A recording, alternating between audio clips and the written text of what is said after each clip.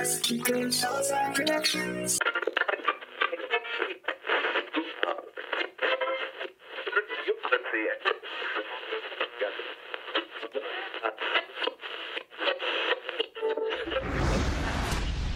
Alvarez Kiko Salazar Productions presents Poseidon Theater Company's Drama, An Oral Experience, written by Jeffrey James Keyes. Music by Manuel Palaio and Giancarlo Bonfanti. Directed and produced by Aaron Salazar. Episode 2, Dusk in the Park. Please wear your headphones for the best experience.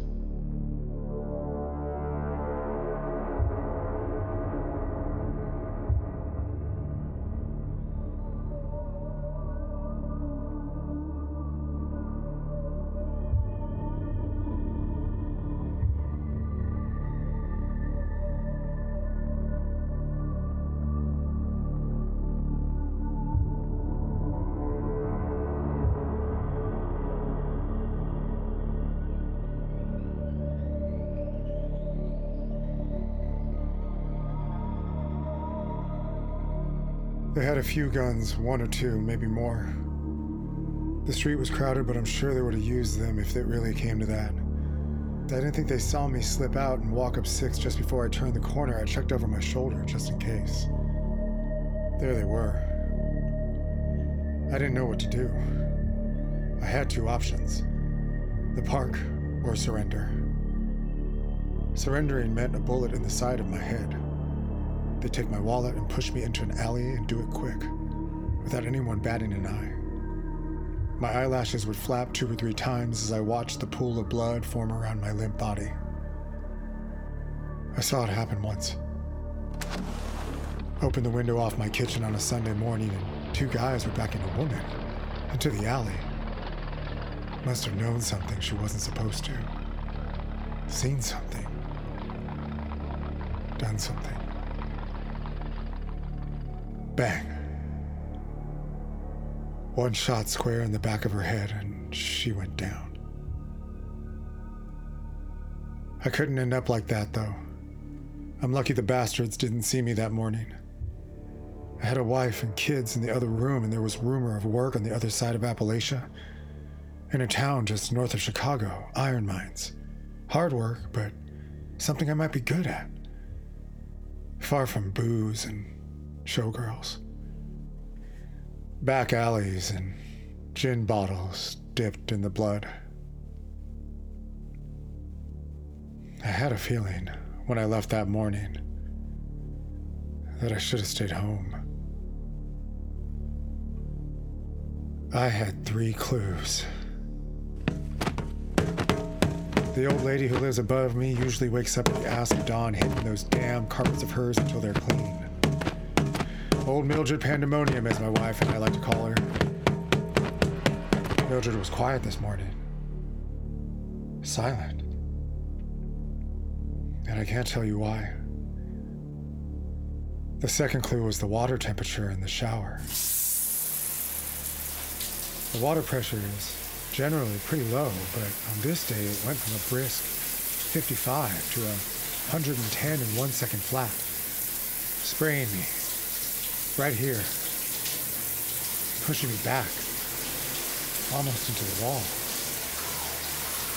Stay right here, old man. Don't go. And the third sign was a big one.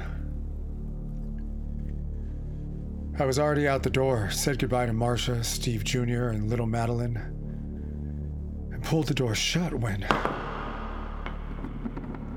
the doorknob came off. Now, how the hell did... Sorry. About my cursing. My father was a sailor and my mother... well... she wasn't much better. I should have taken the hint. The signs the universe was giving me, some god out there was giving me a nudge. A big heads up that wherever I was going was the wrong side of the tracks. It was a short day. I made the deliveries I was supposed to make in the AM and early afternoon and had the rest of the day to dip my elbows in the drops of gin at my favorite downtown watering hole just south of the park. I ain't talking about no 21 Club where Mae West swung from the chandeliers. This place was such a dive, the cops didn't care if we filled our glass with moonshine or turpentine. Must have been just after 5 when they came in. They had a girl with them, and she was acting kind of funny. Young girl. Probably 15 or so. Lots of lipstick and clothes that made her look like she was heading to a New Year's celebration. She could have been one of the guy's daughter, but there were only a few drinks in, and you could tell she was his. I shouldn't have said anything. It wasn't my place. Guys like that, you just shouldn't interfere with. It's just, I looked at this girl who was obviously scared and dressed like one of them Bowery prostitutes. I looked at her sipping on her straw with her bright red lipstick and thought of my own little girl. In a blink of an eye, this could be Madeline. To hell and back before she's even legal. I set down my drink and I gave those men a piece of my mind. Before I knew it, one guy was reaching into his vest. I looked up at the other one, had a momentary flashback to that scene I saw in the alley. I knew these men. And I knew I was in for it.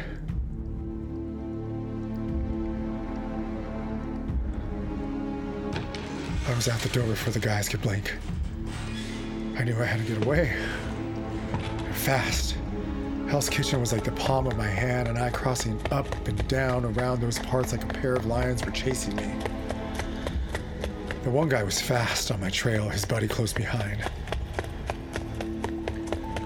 I ran into the big entrance to the park right at dusk. I tried zigzagging in case they started shooting. My pace increased when I passed the thicket. There used to be a thicket right there, at the entrance. It's just a tree or two now. You'd hardly even recognize. I reached a place I thought they wouldn't find me. Just over there. It was getting dark, and a fog was rolling in.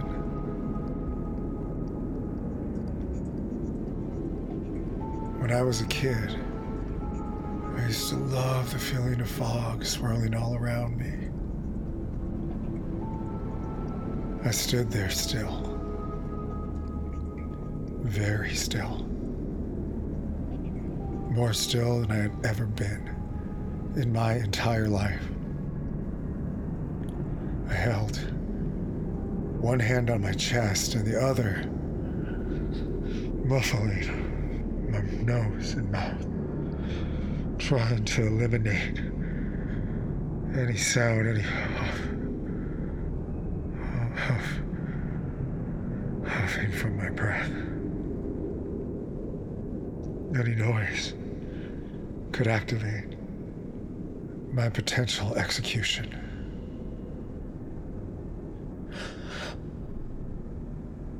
There was a rustle in the bushes, and my balls kicked up to high motion. It's just a rabbit, I hoped. A squirrel. Something. Anything but.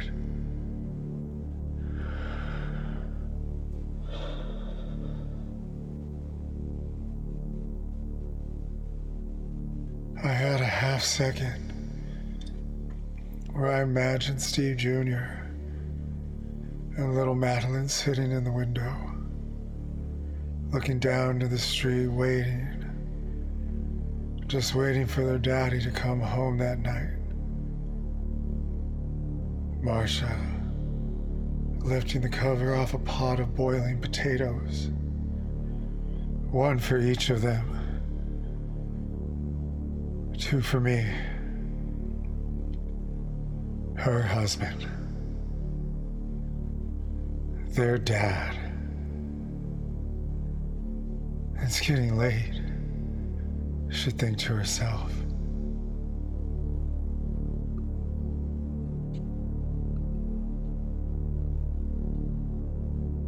The first shot missed.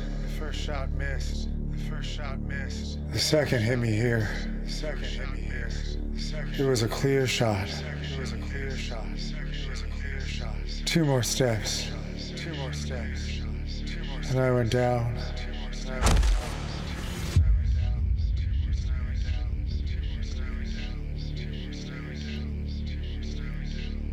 They didn't eat dinner that night. Marcia fell asleep in the windowsill with our little ones, our babies, in her arms, waiting for Daddy to come home, waiting for their father.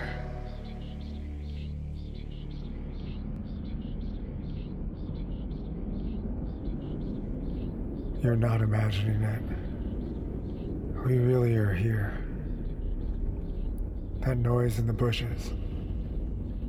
That gust of wind that tickles the hair on the back of your neck. That chill up your spine. The shift from hot to cold to freezing cold to warm again. A whisper in your ear. That sense. That something just isn't right. You stepped into something you never believed in, never knew was possible, could be real. Every evening, just when dusk swirls between the trees and rustles the leaves, you can see a man making his way through the bushes right there, shivering, shaking, wishing he had hugged his little Madeline one last time.